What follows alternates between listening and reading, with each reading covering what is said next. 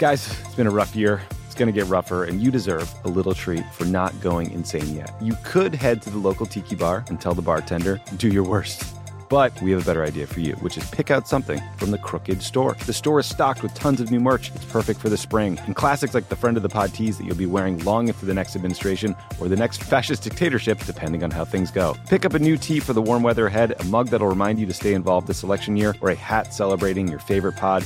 Go to crooked.com/store to shop.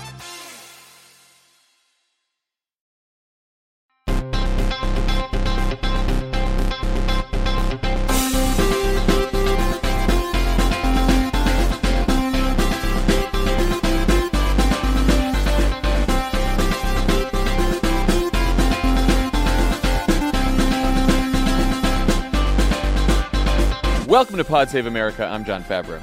I'm Dan Pfeiffer.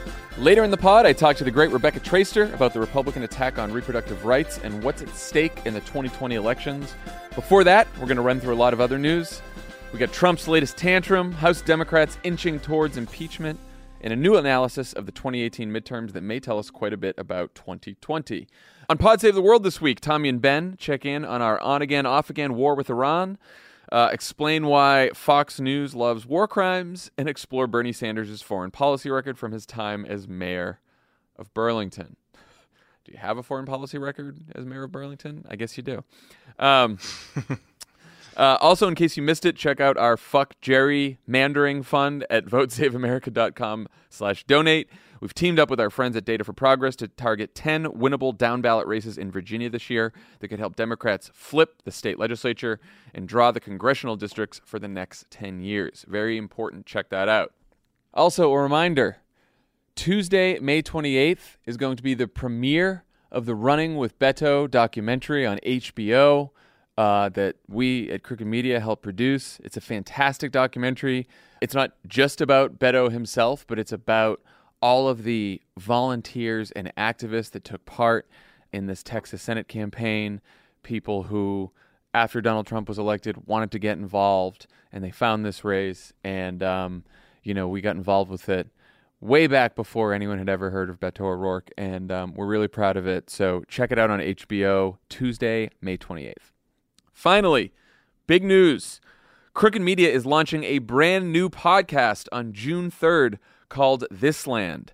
It's hosted by Rebecca Nagel, a Cherokee journalist and advocate based in Oklahoma.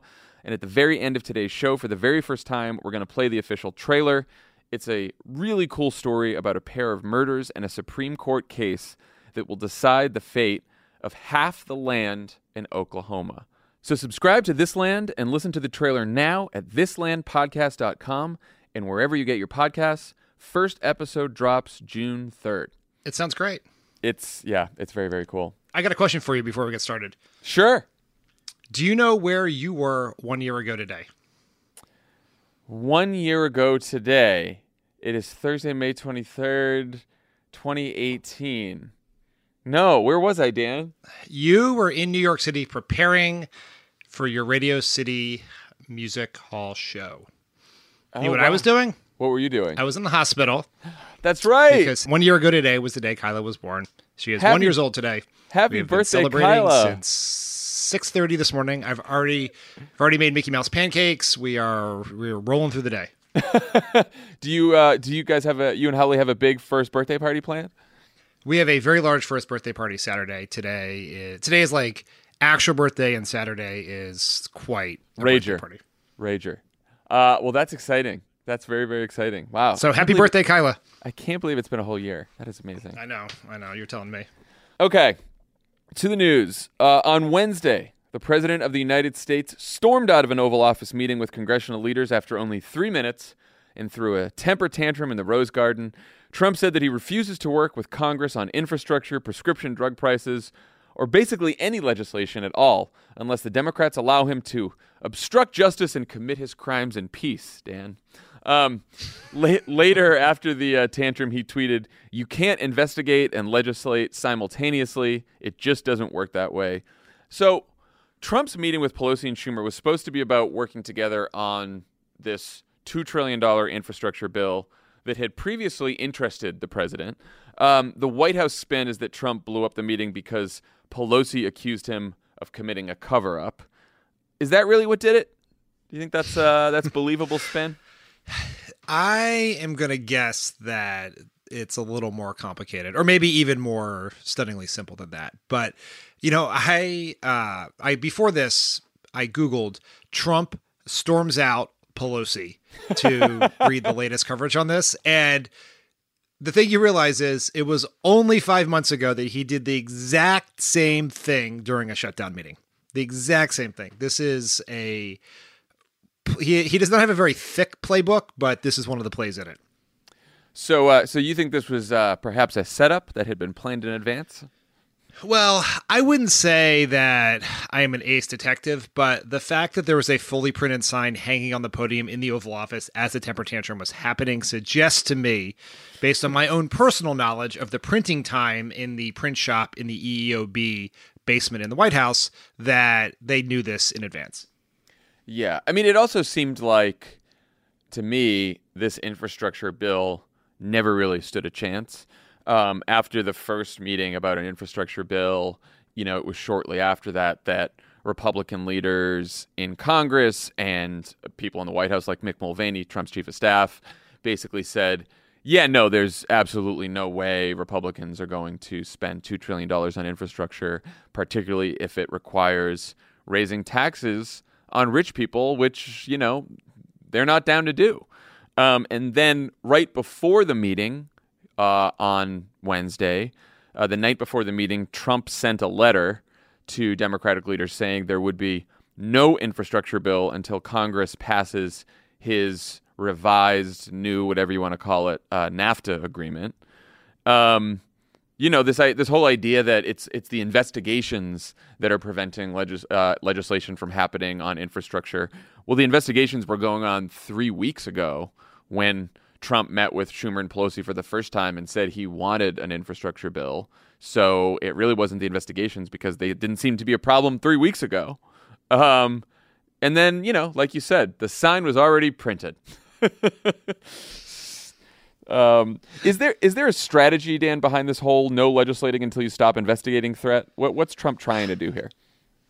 I mean, that's always such the question, right? Which is like, is there a plan? And the truth with Trump is he kind of stumbles into a strategy. There's like no whiteboard with an actual plan on it. He operates by gut. And I do think there is, like, you could follow this up with a strategy if Trump didn't have the attention span of a 2-year-old after eating Fun Dip, but is that every incumbent president serving that time of divided government wants to run against Congress. Congress is less popular than Trump, which is fucking unbelievable because Pond Scum is near Trump in the polls.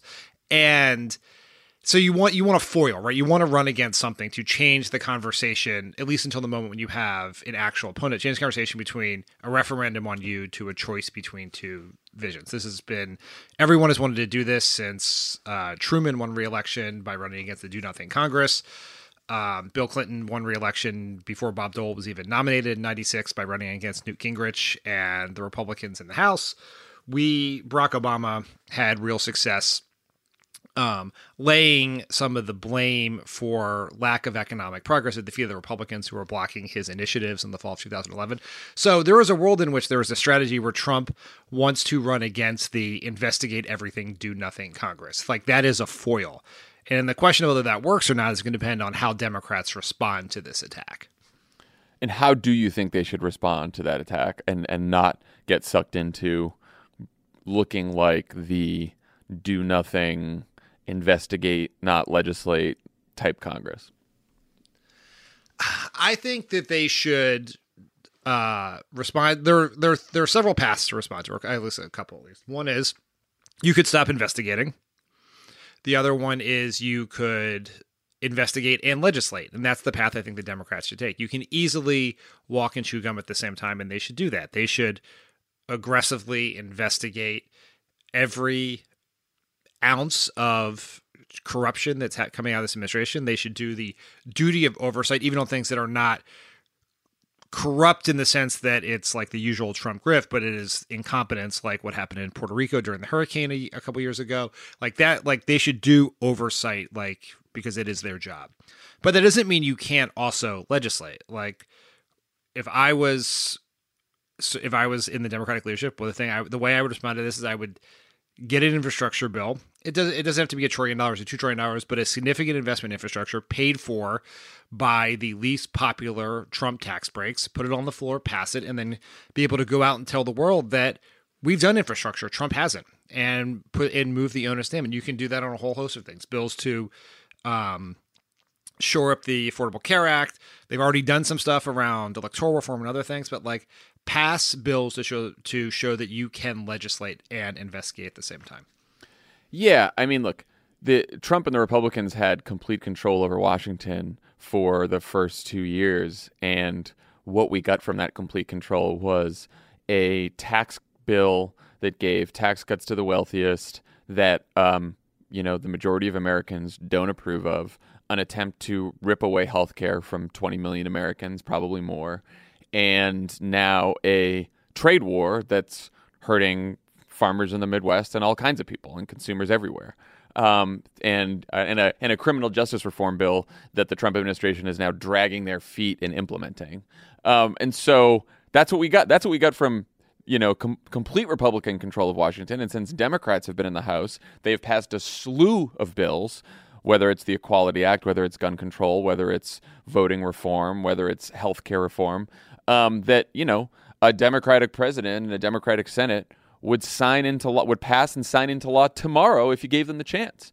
And the reason Republicans aren't doing anything right now is not because of investigation. It's because they want to protect their rich friends. They don't want to raise taxes on rich people. And they want to gut all kinds of popular programs like, Medicare, Medicaid, Obamacare, and the rest. That's why nothing's getting done, because Republicans have this ideology and they refuse to work with Democrats on that. I mean, it seems fairly simple. I think it's sort of what they're doing, right? Yeah, they're already passing these bills and they're doing the investigations. We will talk about the right context for doing those investigations and how successful or unsuccessful they have been.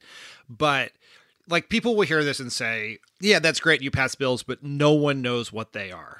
The press won't cover them. They get no attention. You're getting drowned out by tweets and Trumpism and absurdity and blah, blah, blah, blah, blah. And that's all true.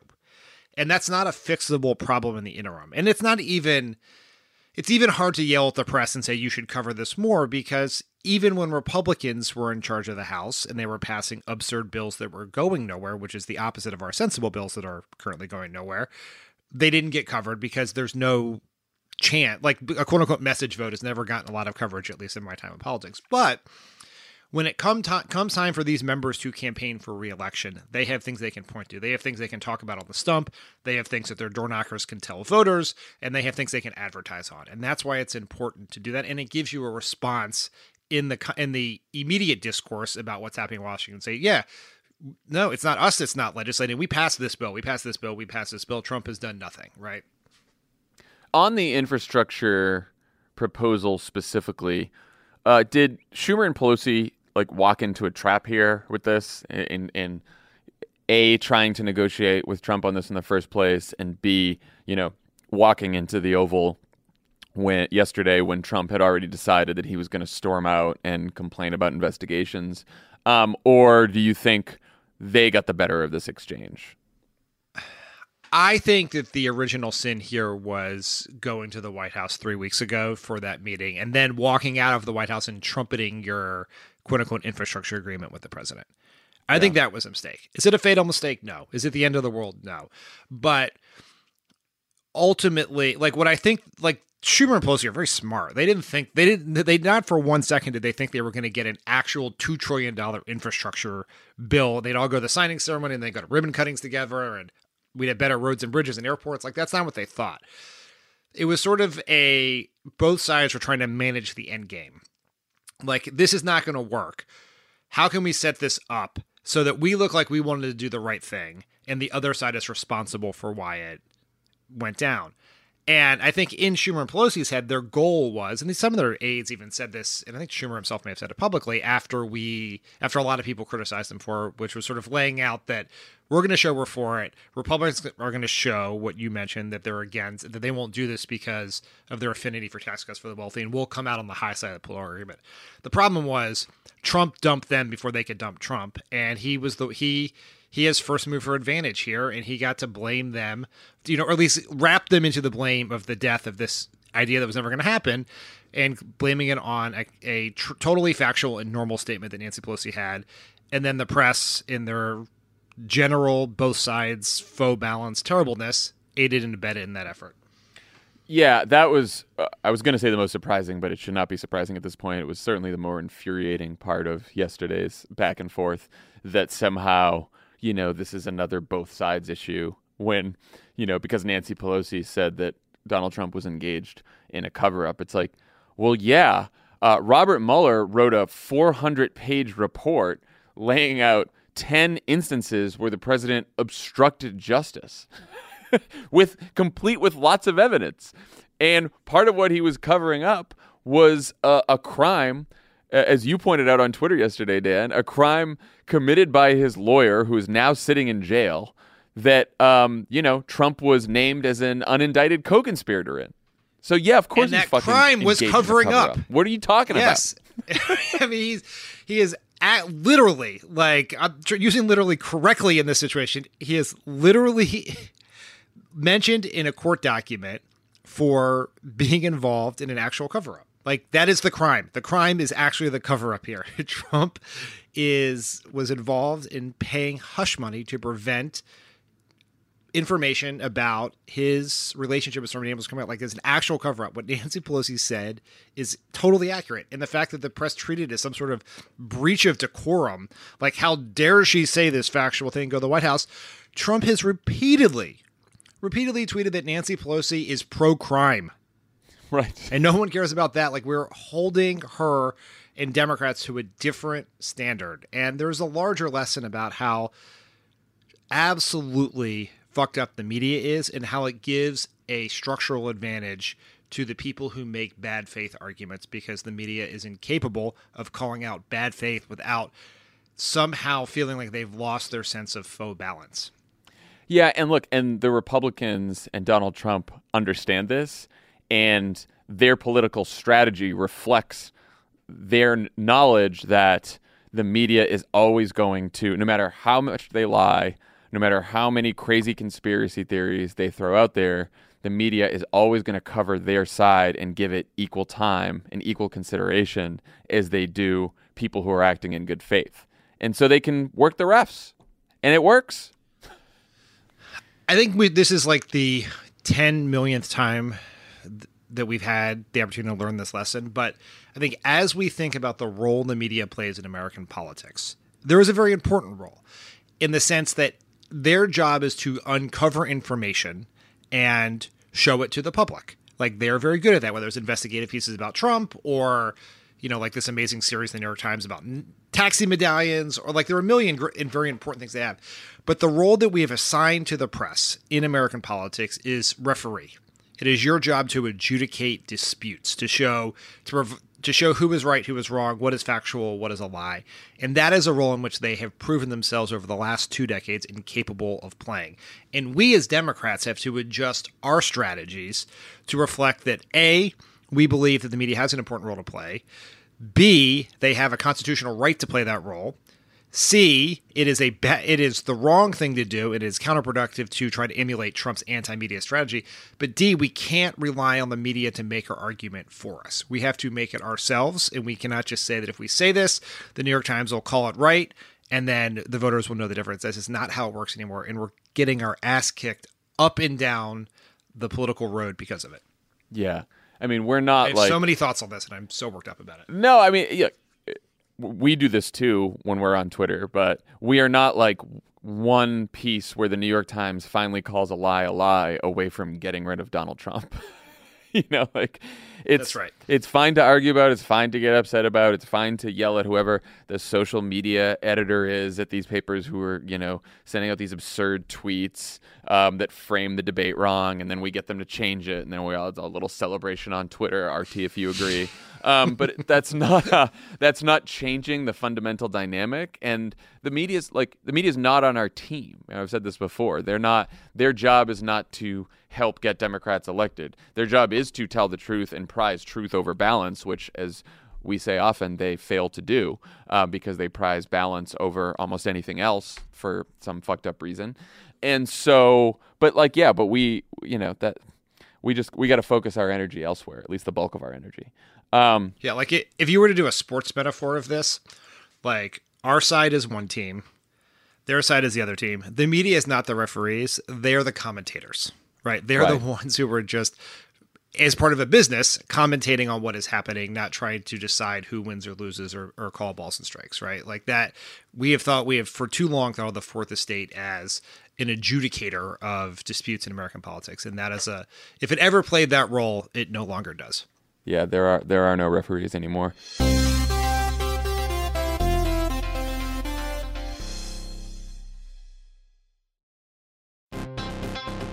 All right, people, we all know the stakes of the 2024 election are high, whether it's keeping the Senate, taking back the House, or stopping Republicans at the state level.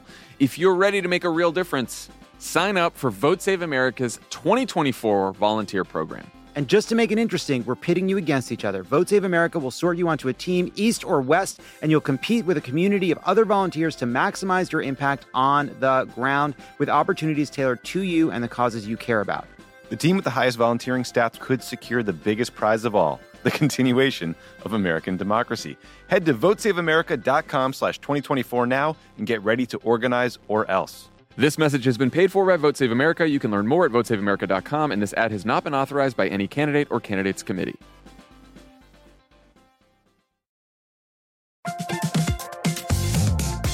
Guys, it's been a rough year. It's going to get rougher, and you deserve a little treat for not going insane yet. You could head to the local tiki bar and tell the bartender, do your worst.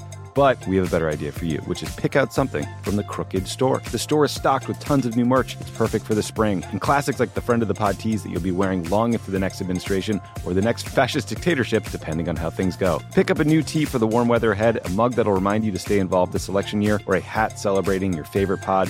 Go to crooked.com/store to shop.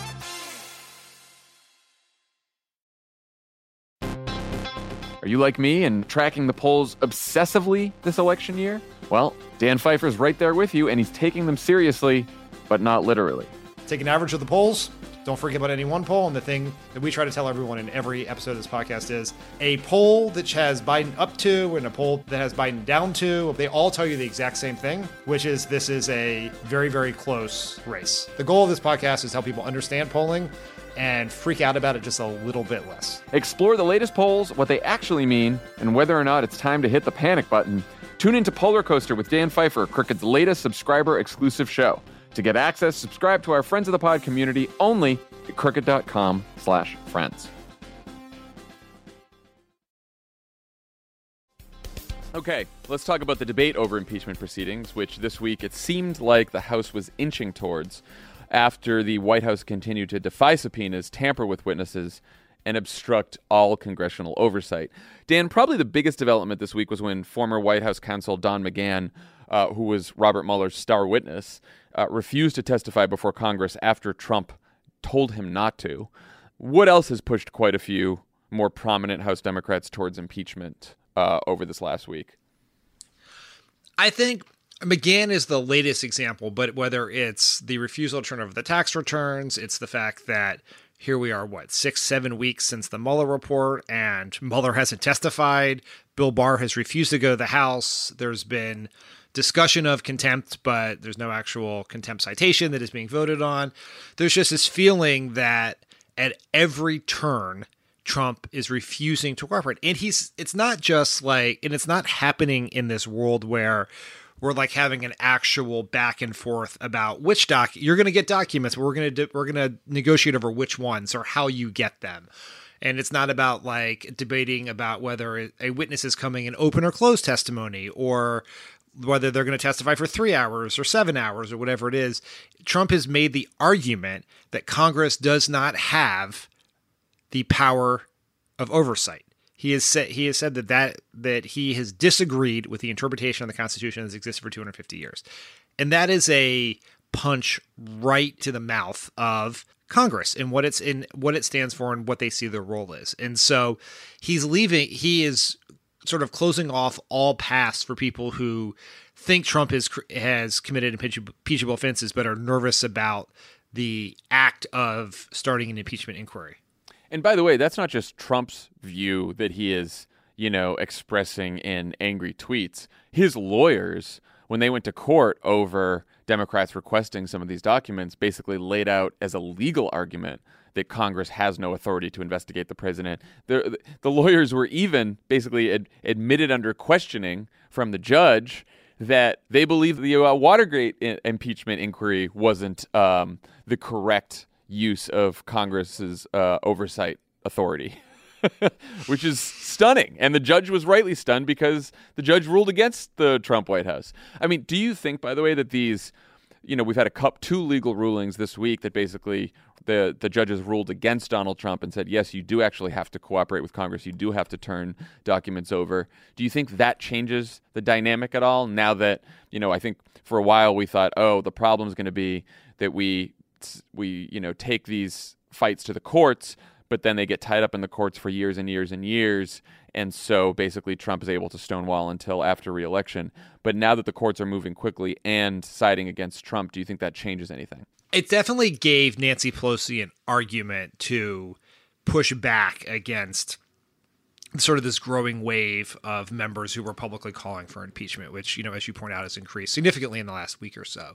Yeah. And they had today's Thursday, they had a meeting, I think, yesterday, where she basically made this argument, which is we don't need to start an impeachment inquiry to win the court cases because we're winning the court cases. Now that is proven true thus far, but we got a couple more steps to go, and we still don't have documents. It's not like these court cases are adjudicated. Documents come, they get appealed, they go to the appellate court, and then they're going to go to the Supreme Court. And so we are talking months, a very long time. Now, I think Nancy Pelosi is also correct, and there's another argument I read somewhere that she made, which is that timeline is not going to she does not believe the timeline will get significantly sped up if there is an impeachment inquiry. We'll still be operating on this timeline. So to her, it's not clear, at least as long as we're winning cases, that you need to take this step. And that was apparently persuasive for some, at least temporarily, in the Democratic caucus meeting this week. Yeah, I mean, so as you point out, there's more Democrats are in favor of impeachment now.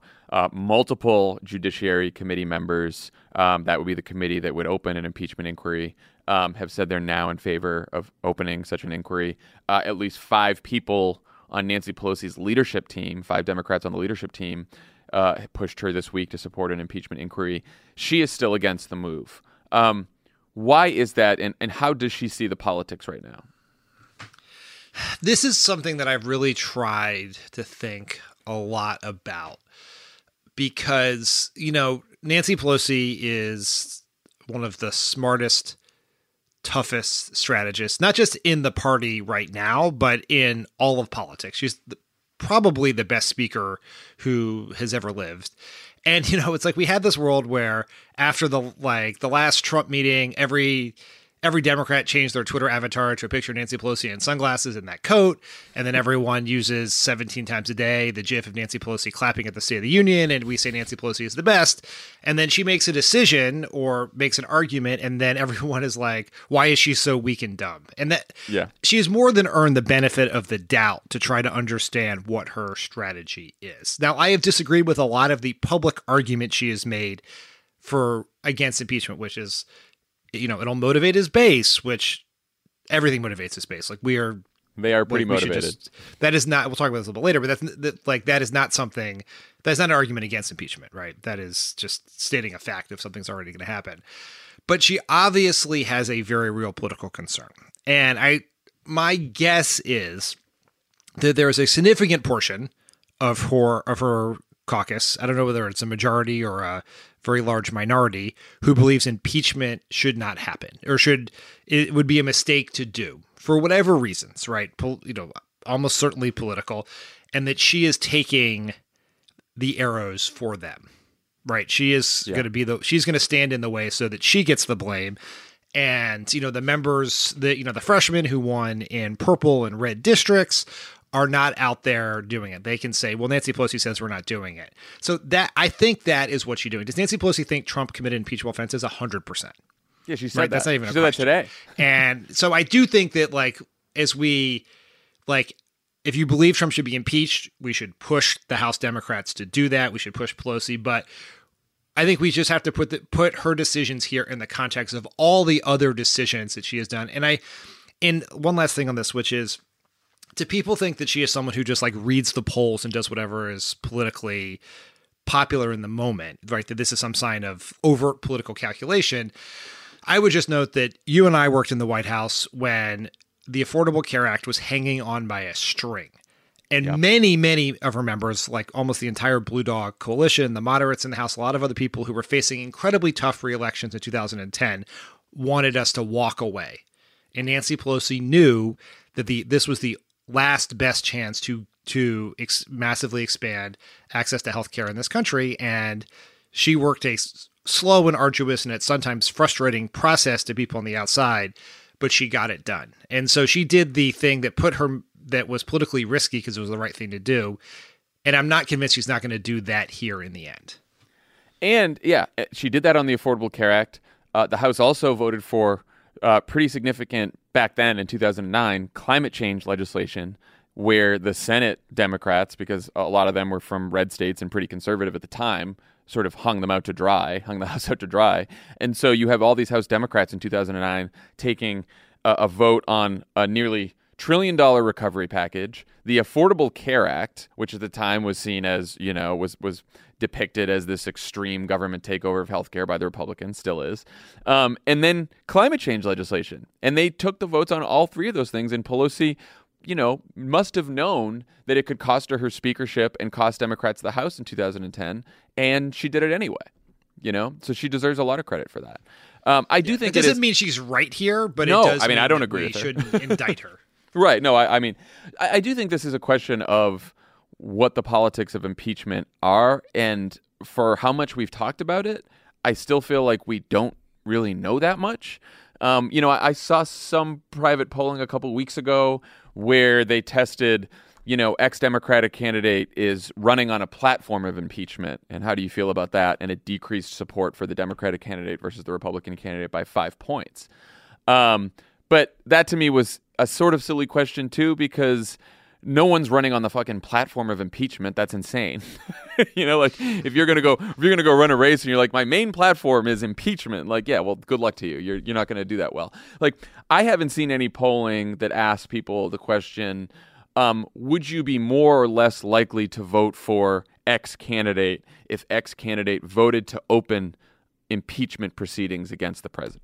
I'd be interested to see that polling. I'd be interested to see that polling specifically in swing districts, because I do think, like you said, a lot of the reticence to move forward on impeachment is coming from some of these new members who won seats in pretty red Trumpy districts, Although I should say Katie Hill, who, won right here in north of Los Angeles, she was on Chris Hayes the other day, and she said that calls to her office have flipped from being 2-1 against impeachment to now being 3 or 4-1 for impeachment. So again, we can't treat the politics of impeachment as static, as Democrats make the case, as Trump continues to obstruct almost every effort by Congress to conduct oversight. Public opinion can change. And that's something the Democrats have to keep in mind too. It's not static. So there's a Pew poll out today, I think, that asked Democrats how concerned you are about investigation of the Trump administration. Are you concerned that Democrats will focus too much on investigations? 51%. Concerned they won't focus enough on investigations? 47%. Conservative, moderate Democrats, 55, 43, too much first, not enough. And liberals, 46, 52, too much, not enough. And what that tells me is that we are a nation of pundits and people are just reading and projecting what they think the politics are. And so people are like, when you have Nancy Pelosi basically saying that we're in big political trouble if we investigate too much or overreach or impeach, then that is reflected in voter sentiment. To your point that the politics of impeachment are totally unknown. Like, we just don't know. If I were to just guess right now, not predict, but guess, I think there's a real chance that the politics of impeachment are dramatically overstated both directions. I tend to agree with that as well. Yes. Voters care about it less than, voters writ large care about it much less than the Twitterverse and, people who are highly engaged in politics.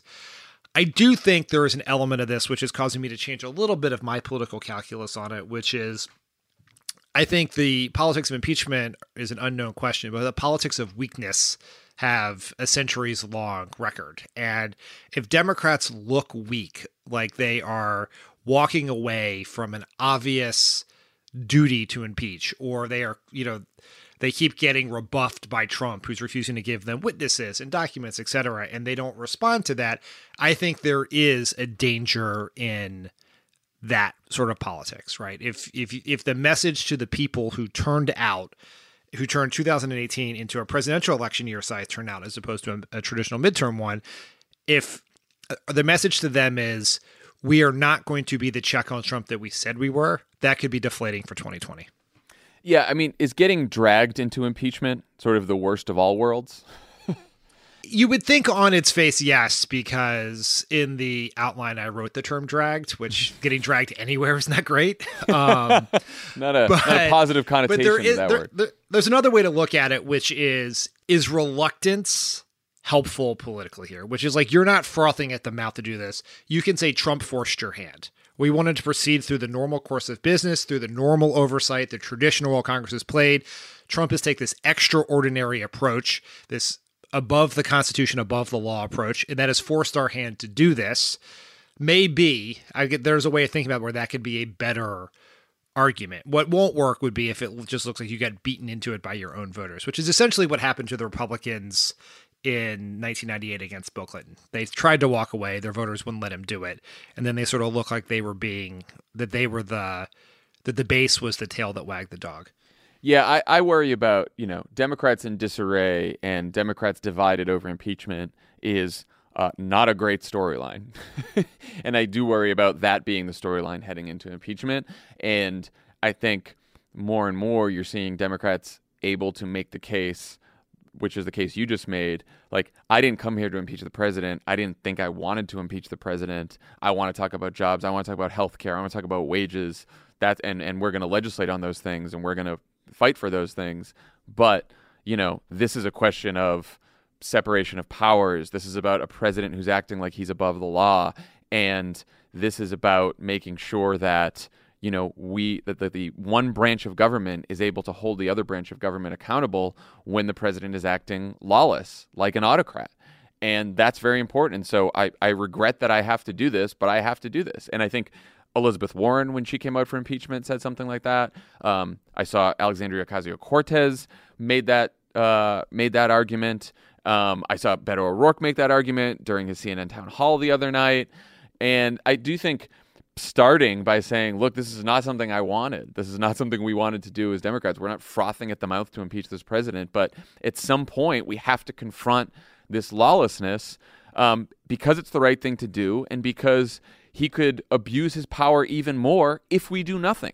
And that's dangerous. That's dangerous to people's lives. That's dangerous to the country. That's dangerous to the world. And so I do think you can make that reluctant argument in a pretty powerful way. And the other part, if we go down this path as Democrats, if this is where we end up, and I think it is getting more likely every day that is where we end up, because these things tend to gain momentum and it sort of snowballs. But if it is, I think it's important to make the subject of the inquiry much broader than just the findings of the Mueller report. The Mueller people have sort of just made their opinions on what happened in 2016. Obstruction is wrapped up with collusion, but there is a broader issue with Trump, a set of there's corruption, there's criminality, there's abuse of power, and not that this should be this like broad giant fishing expedition, but the subject of the inquiry should be broader.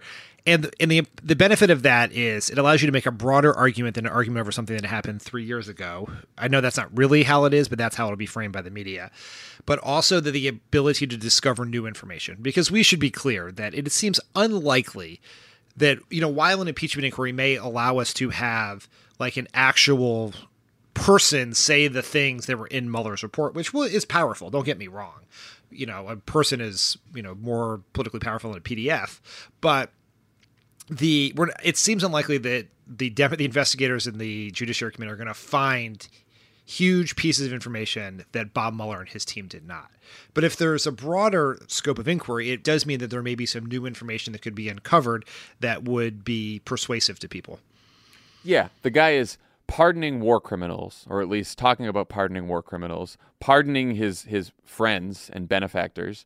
The guy is using the Department of Justice and law enforcement to now target his political enemies. He was at a fucking rally this week where he accused Democrats of treason and said the Attorney General is going to look at that, and they all started cheering, lock them up. I mean, this is much, much bigger than merely the crimes he committed with regards to obstructing justice. These are serious abuses of power, and now he's telling Congress, fuck off.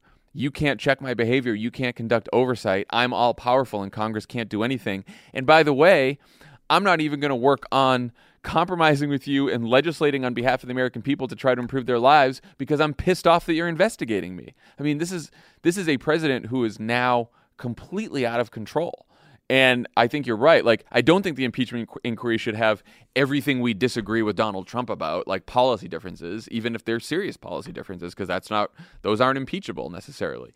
But I do think you're right that they should have all of the ways that he has seriously abused his power and committed all kinds of crimes. So we shall see. Oh, one last thing. Robert Mueller still hasn't scheduled an appearance before Congress. And this week, CNN said that Mueller's team doesn't really want him to testify at all, that the special counsel, quote, does not want to appear political after staying behind the scenes for 2 years.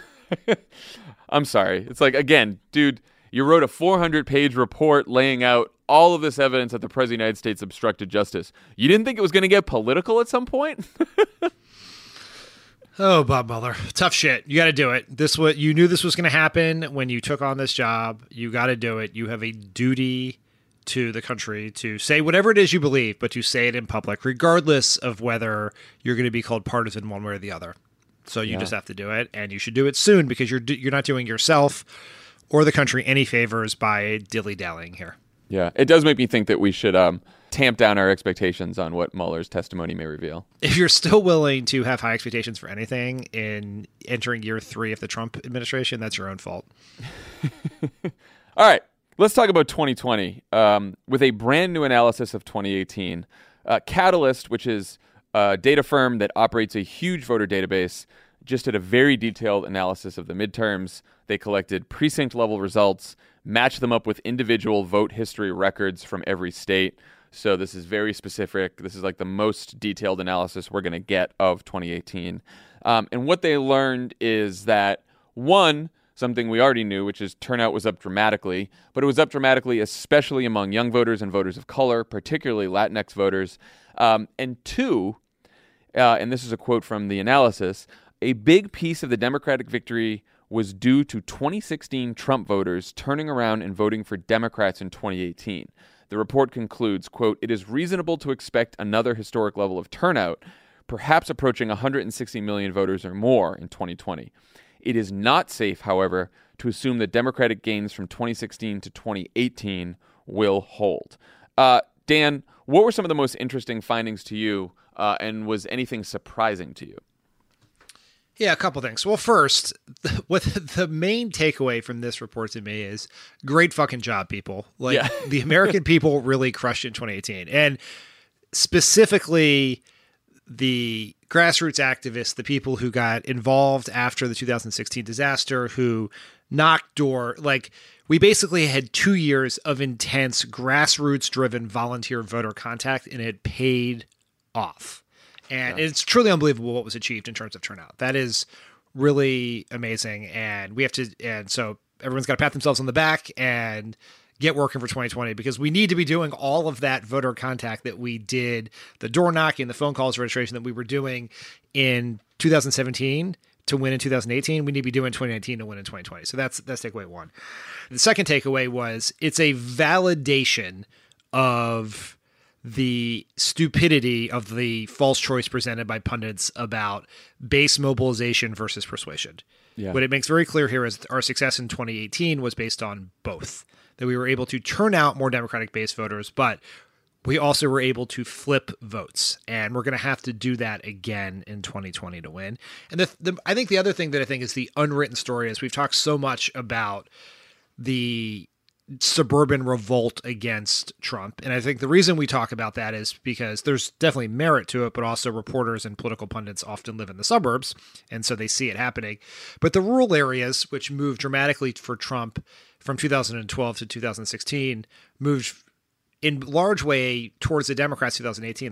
There were big Democratic gains in the rural areas. Now that often wasn't enough to flip rural seats or to hold on to Senate seats in very Republican, very rural states like North Dakota, but it will have impact in important presidential swing states with large rural areas like Pennsylvania or Wisconsin as examples that may be important in 2020. Who knows? Yeah, when you look at the map, and we will tweet this out, the report, but the map that shows the change between 2016 and 2018, the swing towards the Democrats, the deepest blue is in places like Iowa, Minnesota, Wisconsin, some of these very Midwestern states, and by the way, some of the sort of the Southwestern Sunbelt states, in Arizona, in Texas, in Georgia, where, there was like pretty rural areas, some pretty Republican-leaning areas. I was surprised by how much the margin depended on Trump voters, people who had voted for Trump in 2016, switching to Democrats. Like I knew that was the case, but I think partly because we have made the argument against the deluge of pieces about, the Obama-Trump voter or the, white guy at the bar in Pennsylvania who voted for Trump and what's he going to do? And there have been way too many of these pieces and way too much focus on these voters. And yet the Democrats would not have a House majority today were it not for a lot of people who cast a ballot for Donald Trump in 2016 coming out in 2018 and deciding, no, we're going to vote for a Democratic candidate. Now, it also, as you pointed out, it wouldn't have happened. The majority wouldn't have happened if it were not for young voters, voters of color, new voters, people voting for the very first time, coming out, knocking on doors, and voting for these candidates.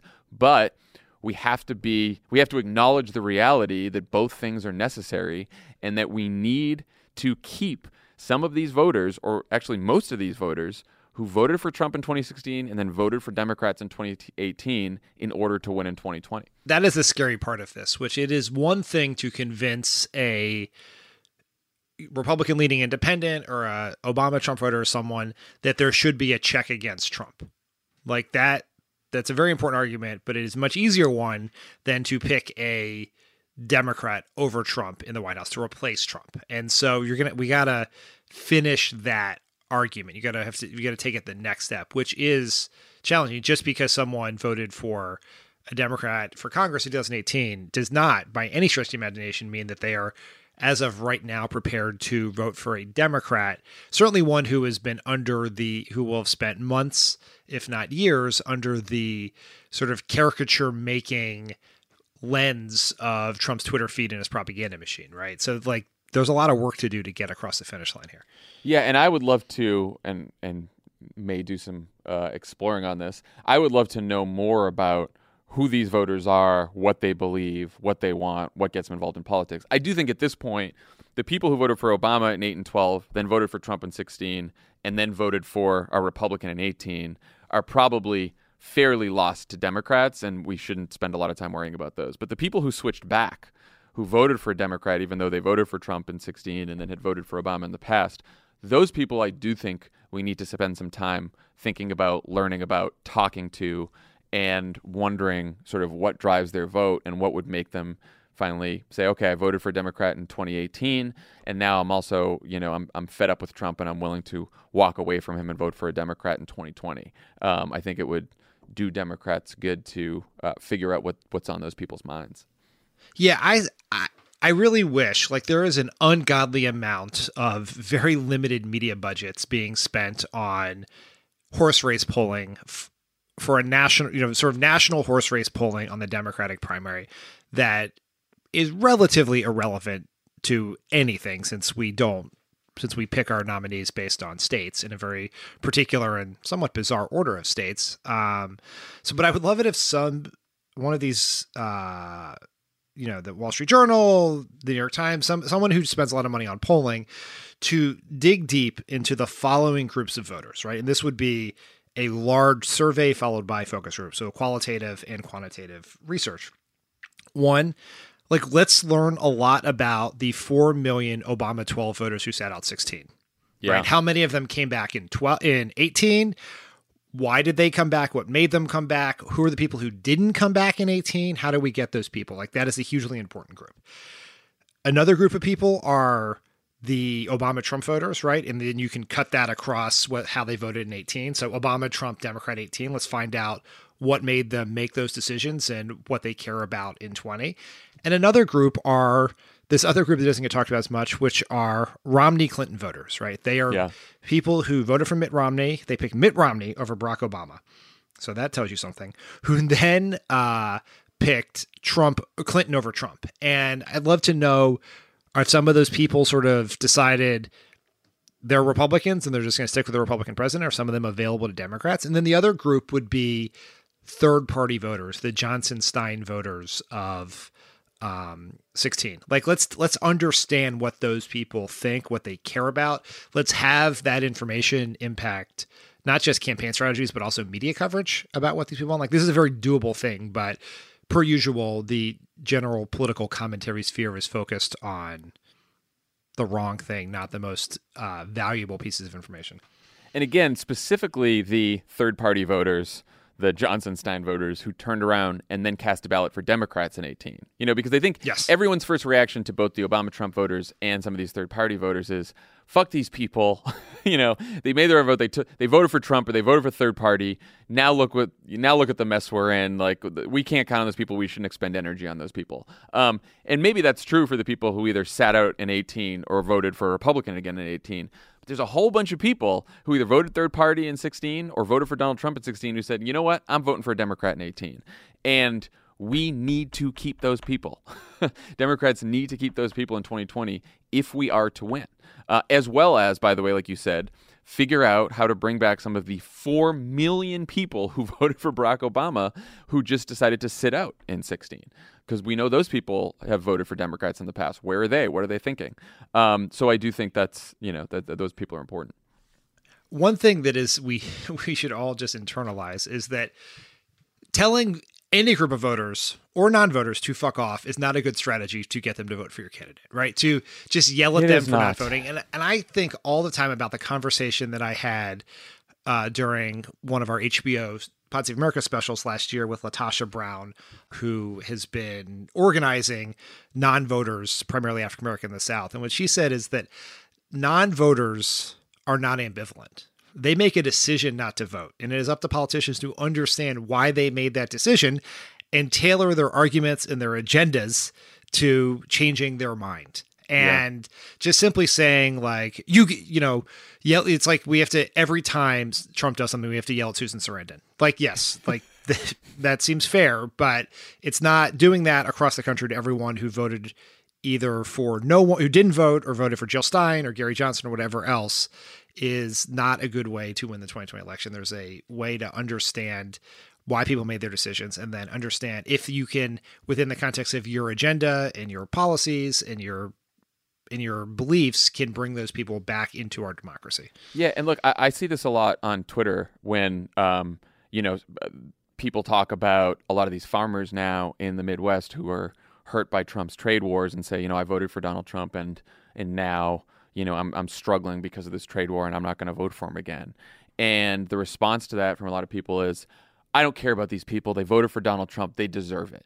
And I don't believe they deserve it, but even if you do believe they deserve it, it is in your own political self-interest as someone who wants to see Donald Trump leave this office in 2020 to say, we want to bring those people in. We want their votes. Maybe we don't agree with them on everything. Maybe they have a lot of views that we strongly disagree with. But if we're trying to build a majority, then we need their votes, and we want them to vote Democrat in 2020 because we want to fucking get rid of this guy, and we want to get rid of all the Republicans in Congress who are obstructing everything and have been for the last 10 years, you know? So I do think that's important. And it's equally important to go out there and find people who didn't want to participate, who haven't been paid attention to, or voters who've been taken for granted over the last several years, and to go to those places and try to get those people to vote for Democrats too. So both are important. That's sort of what I took from this analysis. Okay, when we return, we will have my interview with Rebecca Traister.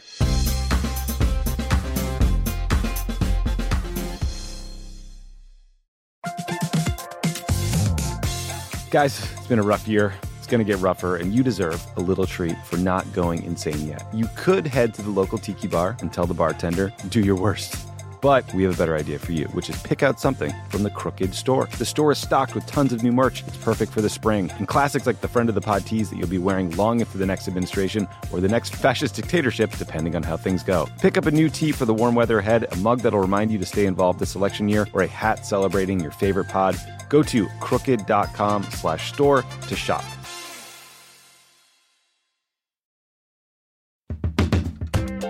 Hey, it's Lovett, and I'm on my way to your city. And by on my way, I mean I'm still in the shower, but still, about to head out.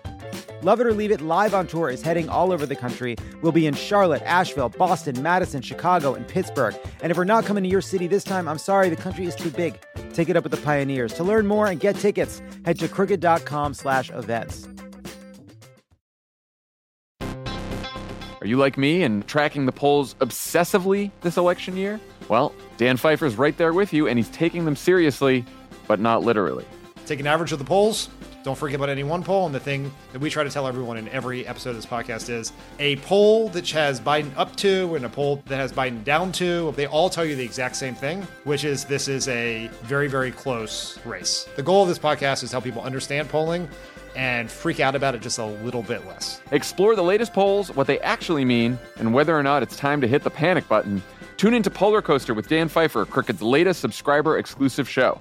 To get access, subscribe to our Friends of the Pod community only at crooked.com/friends.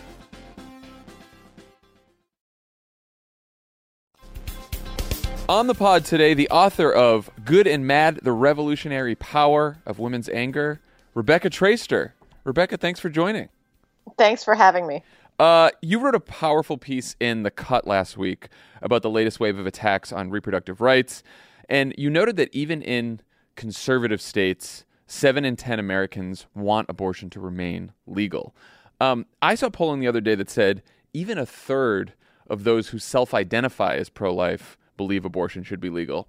So with that kind of public support, what do you think are the political failings that led us to this point? Well, I think that the political failings in the Democratic Party have been in play for years. There has been a resistance to making a vociferous defense of reproductive rights that has persisted, really, if you think about it. The Hyde Amendment, which is the legislative rider that prohibits the use of federal insurance programs to pay for abortion, which makes abortion inaccessible to low-income women, the most vulnerable populations in this country, predominantly women of color. That rider was first passed in 1976, just 3 years after Roe was decided. So essentially, since abortion became legal, and there were Democrats who voted for Hyde, including, as I note in the piece, Joe Biden, who is a current candidate for the Democratic nomination for the presidency. Mm-hmm. So basically, since abortion became legal, there have been a massive aggressive movement to roll back access to abortion. And Democrats have not been on the front lines willing to aggressively and energetically defend reproductive rights and autonomy. And that polling that you note, and that I note in the piece, the sort of 7 out of 10 Americans want abortion to remain legal. Those new numbers, they've been around for a few years, and they stem from a change in how pollsters ask questions about abortion. Because for decades, pollsters, many of whom, a lot of them were men, Yep. older white men. The question was, are you for abortion or against abortion? And for decades, what you got in those polls was a 50-50 split, which led to this narrative that, America was irrevocably torn on the subject of abortion.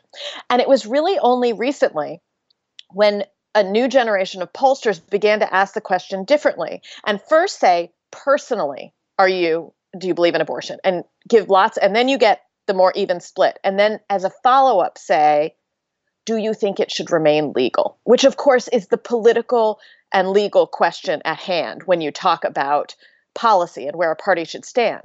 And then you got those 7 in 10 numbers that said, actually, whether or not they, as you point out, whether or not they personally oppose abortion, they support Roe. They support its legality. But Democrats, even though those numbers have been around for a while, Democrats have refused to sort of absorb the reality that what that means is that defense of abortion's legality and the right to reproductive autonomy is one of the most popular issues that they stand for. Yeah, I mean, how much of the support for even limited restrictions on reproductive rights comes from sort of this political miscalculation, political cowardice, if you will, or do you think it comes from sort of a fundamental misunderstanding of how reproduction works in the first place? Or both? I think both. I think both. I think we can tell when we listen to the lawmakers who are making these laws, how pitiful our education is about how bodies work, how reproduction works, our sex education. There are repercussions in this country to the sort of antipathy toward a good, healthy sex education for everybody, which is that a lot of people we're talking about, lawmakers and voters, don't actually have the correct medical information about the very process and the bodies that they're working to legislate and police, right? Yeah. So that's one of the big problems. Secondary, yes, I would say that the fact that the party that has officially, nominally been on the side of reproductive rights and autonomy, the fact that it has been unwilling over decades to make a vociferous moral argument and make it chief among their concerns. And we can hear this in all kinds of ways. The constant calls to have a big tent that, and it's always with regard to anti-abortion Democrats that those calls are made. And they were made in 2006 when Rahm Emanuel said, no, we're going to get a Democratic majority in the House in part by inviting in anti-abortion Democrats who we think can win in these areas. And you know what? He did get a Democratic majority, but it was one that then stood in the way of healthcare reform because of some of their opposition to abortion, which is what happened during the healthcare reform debate. So you may have your majority, but it's not one that's willing to defend reproductive autonomy and rights. Those calls for a big tent were echoed just in 2017 by Tom Perez and Bernie Sanders, Nancy Pelosi, Claire McCaskill, right? This argument that we have to be able to bring in people who oppose reproductive rights into the Democratic Party means that there is not a strong and fervent moral framework that gives voters the idea that this is something that their party is invested in fighting for. And it perhaps permits this idea that, this is an area where we should be making compromises because there hasn't been the moral argument put forth with the kind of ferocity that I believe it should be. It does seem like in some ways this is a political problem that Democrats often create for themselves. I mean, I remember talking to Elise Hogue of NARAL on this pod about this last year when we were talking about Perez going to the mayor in Nebraska that was Heath Mello. Thank you, who was personally opposed to abortion, and Elise was saying, look, we have Democrats in the party who are maybe personally opposed to abortion, but they don't Right. legislate those views. Harry Reid was an example of Right. this. Or even, and Tim Kaine went on a sort of, he's evolved his views over time as well, I think she mentioned. And so it's like, we have a party that is a big tent in the sense that, if you have a personal viewpoint, that's fine. Just please don't legislate those views and stand up for reproductive rights as they should be codified into law. Exactly. And that's, and you've seen there are several other, I actually write in my piece about growing up in Pennsylvania, where the governor, Bob Casey, was Right. Democrat, virulently anti-abortion.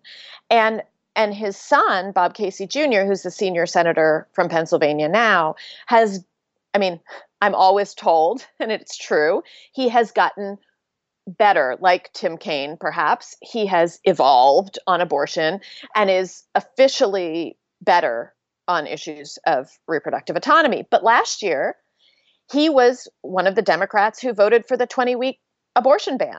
Right. Federally. So, you actually, I agree with Elise. Part of what is patently obvious is that what matters in politics and legislation is not how you feel personally and the choices that you might make or not make personally. It's about the policy you want to apply to the people you're representing. Right. And it's how you want to legislate and their bodies, police their bodies and their healthcare. And so what we need is a commitment, a proven commitment to standing up on behalf of the ability of people to control when, if, and under what circumstances they reproduce. And of course, also, as the reproductive justice movement tells us, it's about the whole spate of other policies that we too often disconnect from the question of abortion. Everything from wages and paid leave and education, housing policy, this is part of what a Democratic Party needs to stand up for and make the very clear moral argument that all of this protection of around all of these policies determines how Americans, if, when, and under what circumstances they can have families and raise them and make sure they have housing, food, healthcare. And I think that there is a huge opportunity for the party to begin to make that argument with a moral conviction and a kind of clarity about how all of these policies are interconnected that it has not effectively done over the past decades since abortion has officially been legal, but for far too many people inaccessible. Yeah, well, you make the point in the piece that abortion is an economic issue. It's also it's always talked about in the Democratic Party as one of the social issues, but it is an economic issue. And as you point out, it's been an economic issue since the very beginning, precisely because of the debate around the Hyde Amendment, because that's about economic inequality. Wealthy Republicans and wealthy Democrats for that matter, who oppose abortion are always going to have access to abortion if you're wealthy enough. Of course. But it's a massive class issue and always has been and will continue to be. But it's also simply in terms of, I think because it is imaginatively tied to women, mm-hmm. There is a way in which you hear it termed a social issue rather than an economic one. You hear it brushed off as part of the so-called culture wars, as if the question of reproductive autonomy comes down to like culture, social conversations around sex or God or whatever. But in fact, questions around reproduction, in addition to being about like who gets access to this healthcare to begin with, the questions around whether or not to continue a pregnancy are profoundly economic in nature for the people who can become pregnant, right? Mm-hmm. These are questions about being able to afford to feed, or whether or not a future child, whether or not, how it's going to shape your professional life and your economic stability moving forward, whether or not you're going to be able to afford childcare or to take any leave, whether there's healthcare accessible for the family you may or may not have. All of these, whether you're going to have access yourself to the kind of obstetric care that you need.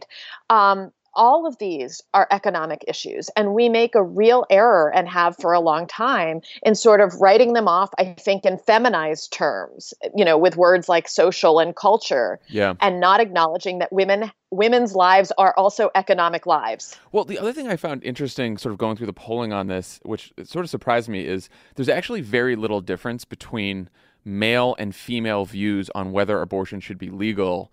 And yet there's a 35-point gap between Democrats and Republicans on the issue. And so the fundamental divide is partisan and not gendered. What do you make of that?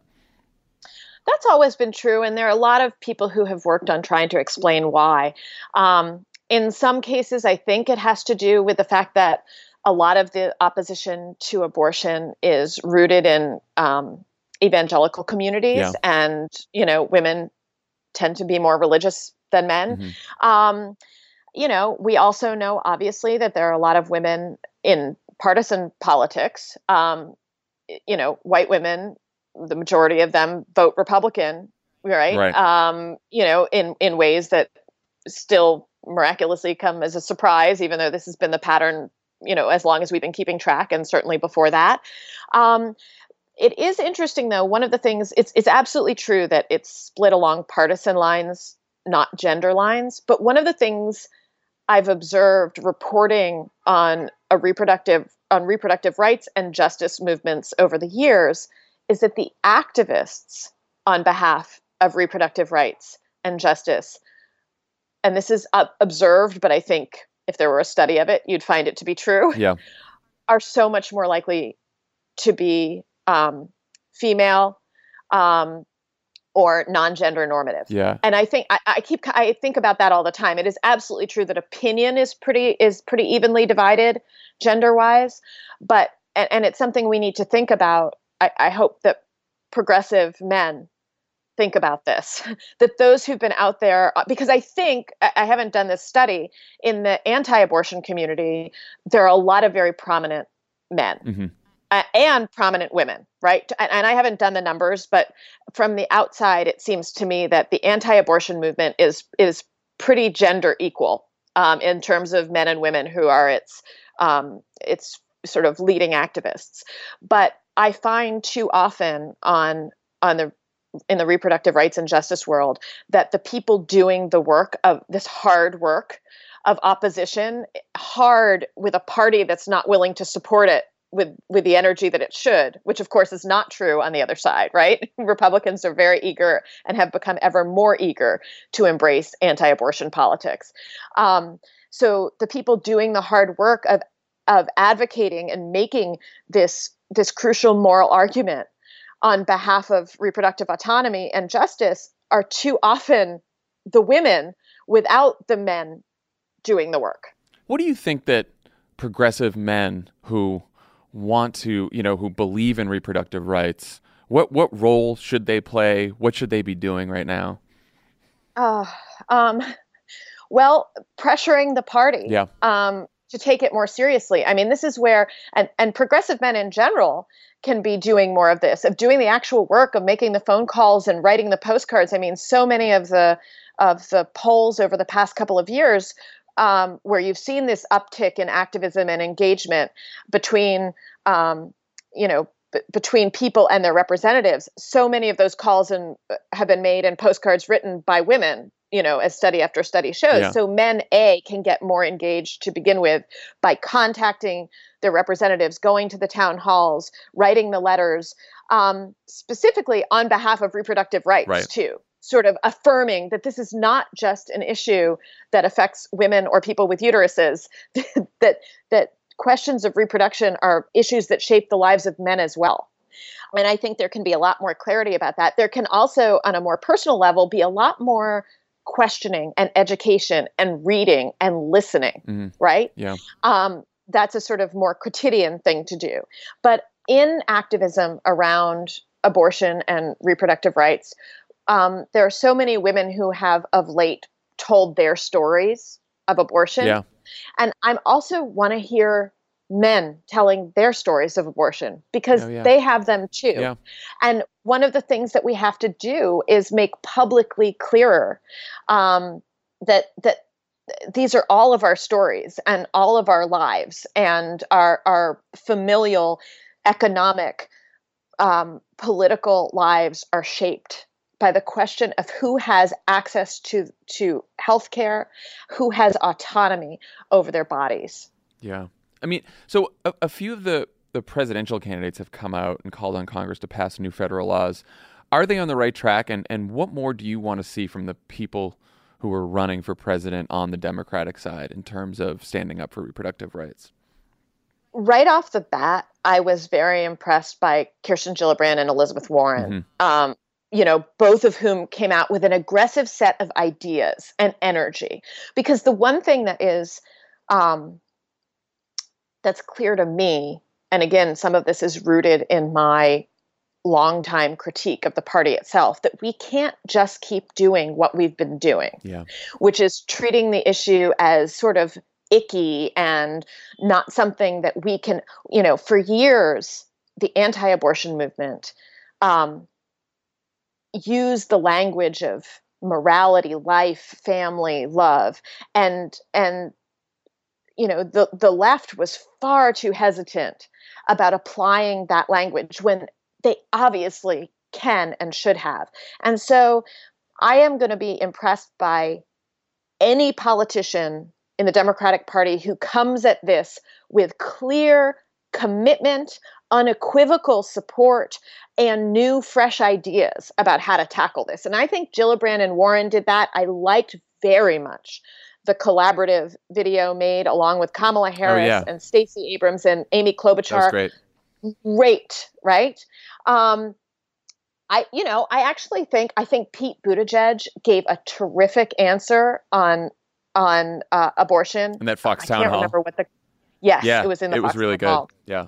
It was one of the stronger, especially you see a lot of Democratic politicians, there are a series of traps that tend to be laid as soon as you go into a public forum and start talking about your support for access to abortion. Somebody will say, oh, but what about, gender selective abortion, which isn't an issue in the United States, and try to trap you there. Somebody will say, but what about the late abortions? And Buttigieg, that's one of the other favorite ones, and we saw Trump do that in the third presidential debate with Hillary Clinton, if you remember. Yeah. And Hillary Clinton, and I was shocked because that is one of the traps that is historically laid for anybody coming out and vociferously defending reproductive autonomy is, oh, but what about the late abortion? Do you really mean up until and Clinton in that debate gave the most full-throated and righteous response to that trap that I had ever seen. I thought it was one of the best moments of that campaign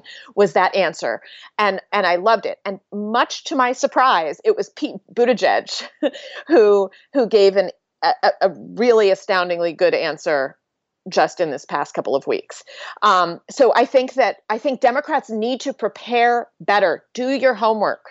Right. Learn about the traps that are going to be laid for you. Learn about the actual questions of healthcare that are, talk to doctors and advocates. They all need to learn better how this actually happens, what's at stake, what it means, and be better able to navigate the traps that are going to be set. I can guarantee you, it has been clear long before these bans, the way that Trump has been talking about abortion and his bananas lie about infanticide. Yeah. I don't know if that he uses all the time, where the doctors wrap up the baby in the blanket. Every stump speech now. It's a line in the stump speech. And it is a foul and poisonous fiction based in nothing, and B, it is clearly what he is going to be talking about for the next year and a half. And everybody who wants to oppose him in the general election needs to learn everything they can learn about medical reality, about people who have had experiences of abortion and termination at every stage. They need to be prepared to have this conversation, because if there are candidates, and I may or may not be looking directly at Joe Biden, who have lived who have lived their political life either opposing abortion and reproductive autonomy, or being squicked out about it and just taking some kind of paternalistic, like distant stand about wanting to protect these vulnerable young women. And they walk into a debate with a man who's going to start talking about spinning these insane, horrifying fantasies about infanticide. Like, this is going to be a disaster. Yeah. No, I mean, I think it's not enough to just hear Trump say that and say, like, oh, obviously that's a crazy lie and everyone understands that's a crazy lie. And by the way, I'm for reproductive rights and I stand with women. Like, I think that seems very insufficient. Like, you actually have to realize that when Trump says shit like that, it's going to stick with some people, and you have to figure out a way to sort of reframe the argument. And in a way that I think Pete did in that town hall, reframe the argument so that people really understand just how vile and poisonous that lie is and why. And I would strongly urge, truly, anybody who wants to representatives who want to be better at representing these issues, to think about the morality of women's lives and those who have babies. Mm-hmm. It's not just women, right? And think about morality, life, family, the value of life as attached to the people who are having the babies, the human beings who may find themselves pregnant, who may find themselves in need of healthcare. And I mean, we have been, the anti-abortion movement made the fetus the center of a moral conversation and took away any sense of morality or value that was attached to the people who might find themselves pregnant. Yeah. And what those who want to advocate on behalf of comprehensive health care need to start doing without apologizing or without feeling strange about it is remembering that women and people with uteruses are moral beings themselves. Yeah. And being clear about stating that alongside their right to legal health care. So just turning to the presidential race, a couple of years after Hillary Clinton was the first female nominee of any major party, we have 6 women running for president in a 23, I think that was the last count, 23-person field. Yeah. 2 of those women, Elizabeth Warren and Kamala Harris, are currently polling ahead of all but 2 or maybe 3 of the men. What do you make of the gender dynamics at play in this race and in the media coverage right now? Do you think they've improved since 2016, or have we learned nothing? I think we learn a little bit each time. Uh-huh. I don't want to say we've learned nothing. Okay. Baby steps. I also think the dynamics are so different because you have 6 women in the race. And the thing that we do is we try to tell this flattering lie about ourselves, which is that we're cool, right? We got this. Like, yeah. we know how to, we learned everything we needed to learn. And I don't think that we're being honest about the fact that this is unprecedented. I mean, without precedent to have multiple women in a primary race. And, we want to behave, we're constantly wanting to behave like gender is not an issue. But of course it is. It's in the fact that consistently 2 and often 3 white men are polling above any of these very strong female candidates. And some of the candidates are very strong, right? Right. That's operating and for a variety of reasons, in part because of name recognition and, fundraising networks that were in place that meant that they brought in a lot of money at first. But it's also operating because political media institutions are simply more comfortable covering white men in presidential races. They know how to do it. And as a result, the people who are tracking this, Joe Biden's getting more coverage by like some massive factor than really any other candidates, but especially the women. Just because it's everybody knows Joe, right? Yeah. People still know Bernie from 2016, right? They know the stories. They know how to tell the stories around these people. You're seeing you're seeing all kinds of questions being asked about some of the female candidates, about their likability and relatability and authenticity that we know get asked about female candidates in ways that they're not asked about male candidates. So, of course, gender is shaping how this has happened. That said,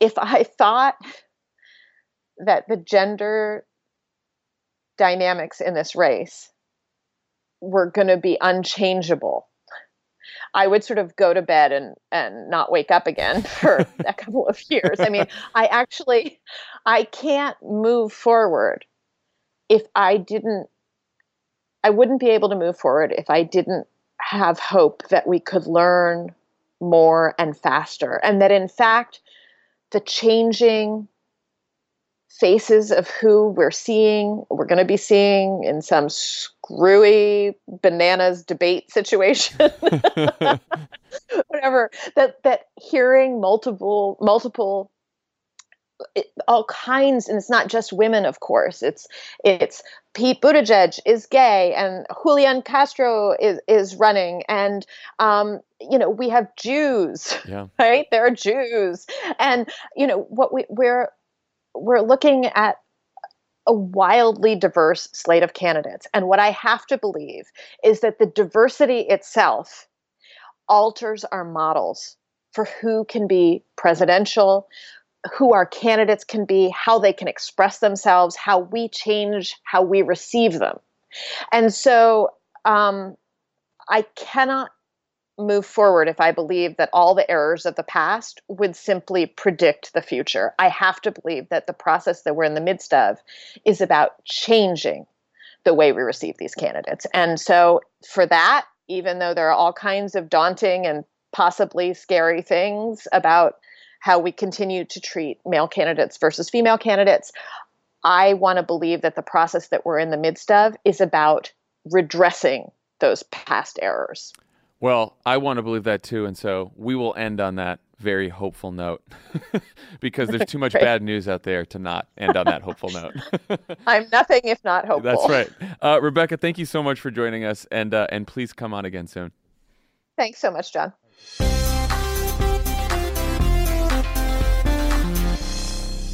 Now, the official trailer for the brand new Crooked Media pod that will be out on June 3rd. This Land, hosted by Rebecca Nagle, a Cherokee journalist and advocate based in Oklahoma. Here's the trailer. Enjoy. This summer, the Supreme Court will decide the future of half the land in Oklahoma. Their decision could result in the largest restoration of tribal land in U.S. history. Every tribe has sovereignty, and this is not given to us. It's within us. In this podcast, we're going to go way back to the Trail of Tears, to the story of my family, the treaty they signed, and why they were killed for our land. This case has involved mistakes. And the agent that was in charge of it somehow just got the location wrong. And the Trump administration. I really do think that there was pressure from oil and gas interests in Oklahoma that encouraged them to intervene quickly. But for the people of my tribe and the 4 other tribes in Oklahoma, this case has never been about any of that. It's about our survival. We're still here. What our ancestors went through to get us from the homeland back east to here is just, it's incredible that any of us are here today. My name is Rebecca Nagle, and I'm a citizen of Cherokee Nation. You're listening to This Land from Crooked Media. Subscribe to This Land wherever you listen to podcasts. Thanks to Rebecca Tracer for joining us, and everyone have a great Memorial Day weekend. We will be off on Monday, and we will be recording the pod Tuesday morning, and so it'll be on your phones Tuesday afternoon. And we'll know from your tweets which of you listened all the way to the end of this podcast. Bye, everyone. Bye.